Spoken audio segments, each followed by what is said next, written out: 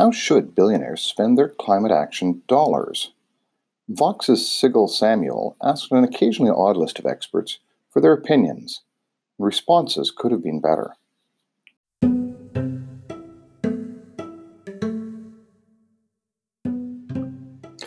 Welcome to The Future is Electric, a techno-optimistic podcast associated with the medium publication of the same name. We explore the future with a recurring focus on climate change, technologies which are transforming our world, and a side helping of politics and culture. I'm your host, Michael Bernard, Chief Strategist of TFIE.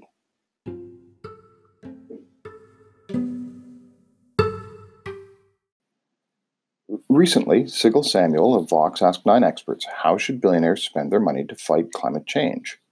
It's a worthwhile question, as right now a lot of billionaires are spending a lot of money on the subject and related concerns, and some of it is a waste of money. This article will look at some of the suggested solutions and look at a few billionaires and how they're actually spending their money and make some judgments about the experts and their opinions. First off, the experts are a reasonable list. If asked, my list would have overlapped substantial with the one that Samuel ended up with. Bill McKibben, Ashok Gupta, Alan Robach, Kerry Manuel, Kate Marvel, Adrian Hollison, Tamara Tolzo-Laughlin, redundant with Bill, but hey, are great choices. I wouldn't have bothered with the geoengineering leader or the Breakthrough Institute director, mostly because their opinions are both predictable and wrong. They are both representatives of the Breakthrough Institute, making it overrepresented. I probably would have picked one of Bill or Tamara from 350.org as opposed to both, and I would have added Michael Mann, Mark Z. Jacobson, and Katherine Hayhoe at minimum. While I've interacted with all three, I don't actually know what Hayhoe's solution set would look like, so that would be interesting. The omission of Mark Z. Jacobson is particularly odd. He's a global top 100 climate solutions influencer, number 19 actually, and the lead researcher on a solution set for 100% renewables for 50 US states and 143 countries worldwide. He's controversial, too, with many people who like nuclear and mechanical carbon capture really upset with his exclusion of those failing technologies. Depth, influence, and controversy. What's not to like for a publication like Vox? But that said, no one from the data-centric top 100 influencers was asked their opinion. That's probably good regarding Angus Taylor out of Australia, as he's not a favorite of my climate-centric Australian friends for his energy policies. But it doesn't explain Jacobson's, Jenkins, or Gore's exclusion. I've received immediate responses from both Jacobson and Jenkins when I emailed them for insights on their research, so it's not as if they're inaccessible. I can see not reaching out to someone of Gore's global stature and expecting a response, but the others are odd. To this point, I reached out to Jacobson, and he told me he wasn't asked for his opinion, and that the experts seem like a random assortment of people, most of whom are not experts on energy solutions. But for an article, undoubtedly on a deadline, it's not a bad list, and it has coverage. Certainly, it's not like the Breakthrough Institute doesn't have its adherents, and there aren't people who inexplicably think that more geoengineering of the atmosphere is exactly what we need after 250 years of unintentionally messing with its chemistry. It's quite possible 20 emails went out, 9 responses came back, and the Breakthrough Institute loves getting press, so got 2 slots.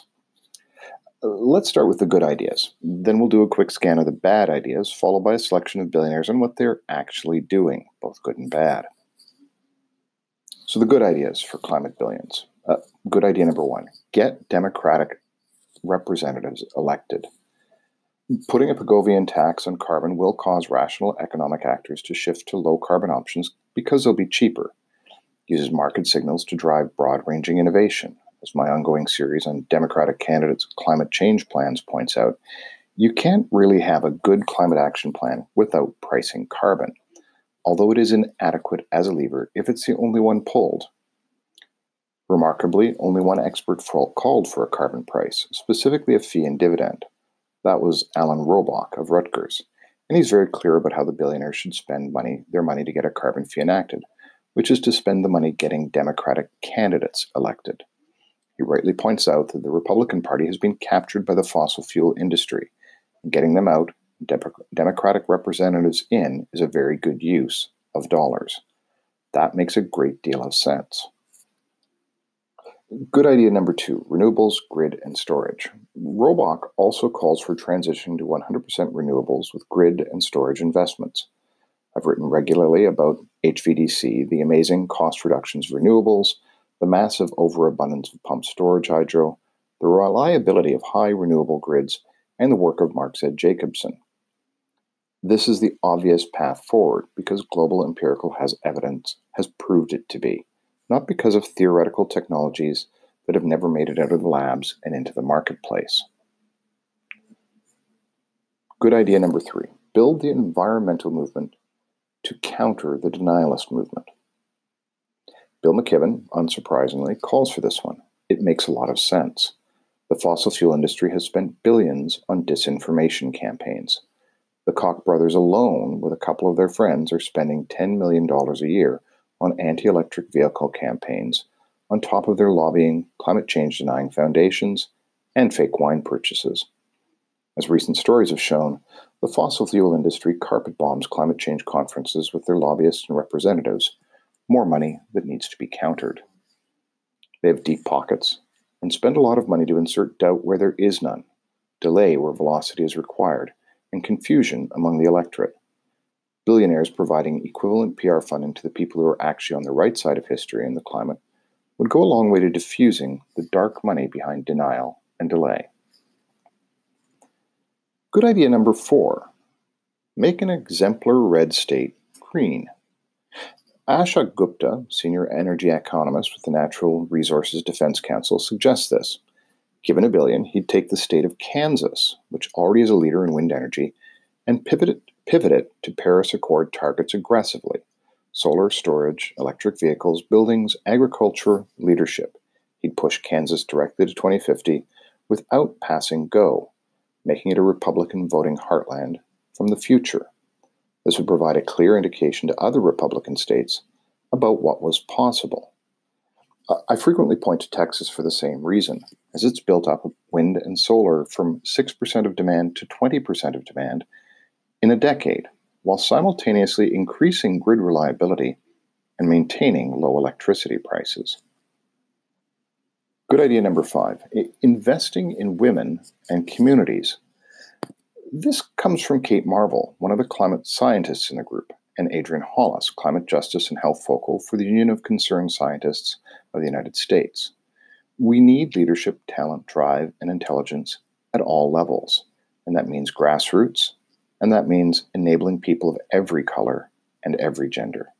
The Green New Deal, another thing that I've assessed, is very useful in highlighting the historic inequities associated with the industries that got us into the climate crisis we are in. And we need to be firing on all cylinders to solve it, not just the white male ones. Good idea number 6, resilience. This is an important point. Adaptation doesn't mean building infrastructure that won't break, but building infrastructure that will bend and if it breaks is easily fixed. And it includes helping the poor people in places that are going to be hardest hit to relocate so that we don't have to keep fixing what will keep getting broken. Adrian Hollis again brings this idea forward. Now for the bad ideas. Bad idea number 1, nuclear energy. Unsurprisingly, the Breakthrough Institute, which apparently grew Michael Schellenberger in a vat before letting him become a free-range nuclear advocate, loves nuclear energy, ignoring the last decade of empirical evidence that it's irrelevant for the future. It's pretty much impossible to defend any actual existing commercial nuclear technology, so the Institute's Jessica Lovering is all about a massive push to create a bunch of new technology reactors, despite the complete inability of anybody to get any next-generation technologies to market without multi-billion-dollar cost and multi-year schedule overruns. Nothing like betting on something which has never paid off. But her idea of a billionaire building their own skunkworks reactor in their backyard is beyond even that degree of bad ideas. As I've pointed out in rather nauseating detail in various assessments, the past decade of nuclear industry experience versus renewables experience makes it clear to anyone who has continued to pay the remotest degree of attention to the subject with an unbiased eye that renewables are clearly fit for purpose, reliable, much faster to build, much cheaper to build, can be built in every country in the world, and that nuclear can't compete. We have the trillion-dollar economic downside of Fukushima, about $2 billion for every nuclear reactor in operation, as an example of why this is a head-scratching idea in 2019 and 2020. It's kind of why it's a pity that Kerr Emanuel, one of only 3 actual climate scientists on the list, is still focused on nuclear and naturally on Gen 4 reactors, which continue to fail to deliver on promises. He points to a handful of long-past examples when the conditions for older nuclear rapid build-out existed, and ignores the reality of modern renewables. Some experts on climate change should accept that they aren't experts on solutions, especially in the complex field of electrical generation. Bad idea number 2, solar geoengineering. Unsurprisingly, the solar geoengineering representative in the piece, Kelly Wanzer, principal director of the Marine Cloud Brightening Project, is for investment in solar geoengineering. Also, unsurprisingly, Wanzer is associated with the Breakthrough Institute, which manages to maintain a remarkably high profile while simultaneously promoting remarkably bad ideas. As I've pointed out a few times, solar geoengineering simply defers elimination of CO2 and masks one of the symptoms of global warming. It's hard to argue that it isn't incredibly risky, and it's impossible to argue that it won't lead to increased oceanic acidification. Yet the Breakthrough Institute loves solar geoengineering as well as nuclear energy. Samuel admits up front that Vox wanted a range of views and that solar geoengineering was controversial. So presumably they went looking for an advocate.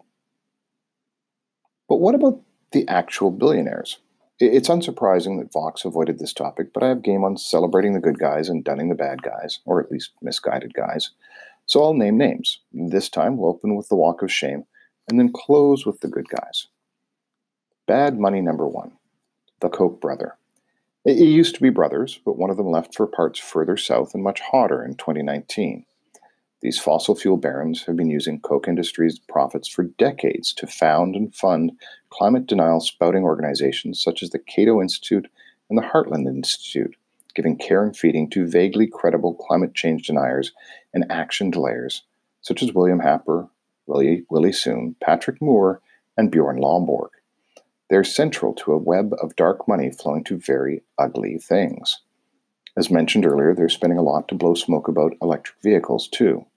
Of course, the family has form on bad choices, as Father Koch helped Stalin build refineries in the Soviet Union. Bad money number 2, Robert Mercer and daughter Rebecca. $5 million to climate denial proceeds in 2017 alone, and $15 million to Trump in 2016. More money to William Happer, who appears to be doing nicely on the kindness of strange rich people. Are we supposed to call them eccentric, or is it allowed to call them insane and evil? The snowflakes on the right are so precious that it's hard keeping up with what they won't get offended by. They love them some Heartland Institute as well, to the tune of $6.7 million since 2008. Bad money number 3, Peter Thiel. Yeah, the founder of Big Brother inspired Palantir. What, you thought it was a Lord of the Rings thing? Who spent millions and years to destroy a media outlet that had published an incredibly well-known fact about him, is a bad guy on climate.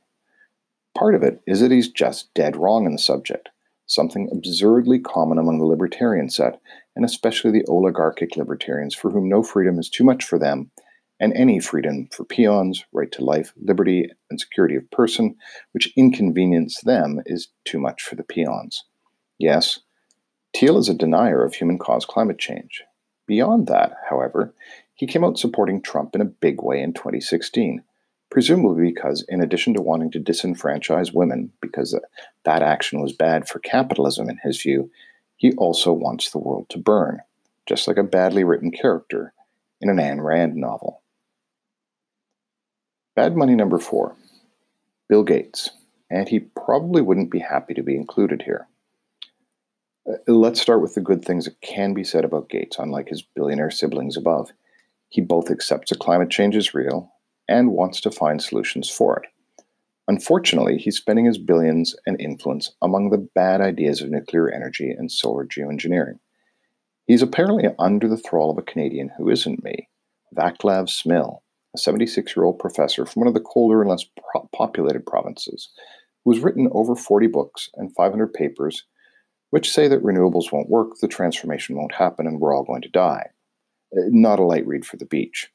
And not one which leads to Bill, who claims to have read 36 of Smil's books, throwing his weight and money behind sensible, proven, scalable solutions, but instead throwing it at next generation nuclear firm he founded in 2006 and was asking Congress for billions for early in 2019. Oh, and also solar geoengineering research and efforts. Bad money number 5, Tom Steyer and Michael Bloomberg. Both accept climate change, both have efforts that they've done around climate change that are good, but these guys should be taking their cue from Roebuck and funding actual Democratic campaigns by people who know what they're doing, or perhaps McGibbon's idea of funding a lot of information campaigns. Instead, they arrogantly think that their billions, masculinity, and pale skin make them exceptional candidates for the Democratic nomination. Never mind good governance, good policy, knowing what they're doing, and the like. Instead, they're going to act as spoilers in election 2020, spending money that would be a lot better in Warren's war chest, and debunking anti-Warren nonsense. She has the best climate change plan of the four front runners by a considerable amount. So if they actually cared about climate change, they'd be boosting her. Now for the good money. Good money number 1, Elon Musk. What are his major initiatives that are climate change related? Well, there is Tesla, which is leading the electrification of road transportation globally, dragging the legacy automotive industries of America and Europe along despite themselves. And Tesla's energy division, which is currently the number 2 commercial solar installer, number 1 provider of grid storage, and a top 5 residential solar installer. Then there's SpaceX, which has among its other goals getting our eggs out of one basket so that we don't fry in this one if we fail to adapt to reality. Musk opens Tesla product launches with climate change. He's put his money where his mouth is multiple times. Good money number 2, a long list. Louise J. Bowditch, Robert S. Bowditch, Abigail Disney, Sean Eldridge, Stephen R. English, Agnes Gund, Catherine Gund, Nick Hanauer, Arnold Hyatt, Chris Hughes, Molly Munger, Reagan Pritzker, Justin Rosenstein, Stephen M. Silberstein, Ian T. Simmons, Liesl Pritzker Simmons, Alexander Soros, George Soros, Hans-Jörg Weiss. These billionaires, Soros unsurprisingly among them, published an open letter asking presidential candidates to put a wealth tax in place, to tax them more. First in the list of things that the wealth tax would go to, I quote, "A wealth tax is a powerful tool for solving our climate crisis." To put a tinge on a bit of this, the Pritzkers are one of the primary families behind the Breakthrough Institute, so they could really spend their money more wisely. But they make up for it in part by signing this. Of course, the Breakthrough founder, Rachel Pritzker, isn't signatory, so maybe that means something. Good money number 3, Stuart and Linda Resnick. They pledged $750 million for climate research to Caltech. Sure, they got a building with their name on it, but at least the money will be going to solar science, climate science, energy, biofuels, decomposable plastics, water, and environmental resources, as well as ecology and biosphere engineering. Oh wait, that last one is geoengineering again. Hopefully most of the research dollars will be usefully spent. I'm sure that there are more billionaires doing right by climate, but the class of billionaires could do a lot better. The Vox article was an interesting, if flawed, addition to the discussion. It was journalism, so they tried to spread a broad net and provide balance. For those interested, there's a great deal of references at the back of the article that this podcast is associated with. I'd recommend going there if you are interested in any of the subjects discussed.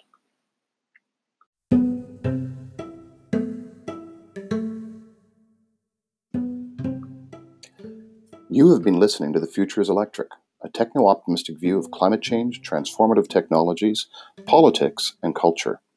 I'm your host, Michael Bernard, Chief Strategist of TFIE. These podcasts are available from the Medium publication of the same name, Anchor FM, and other podcast sites. Let us know that you are enjoying us via Collapse on Medium, and tell us what you'd like us to cover next.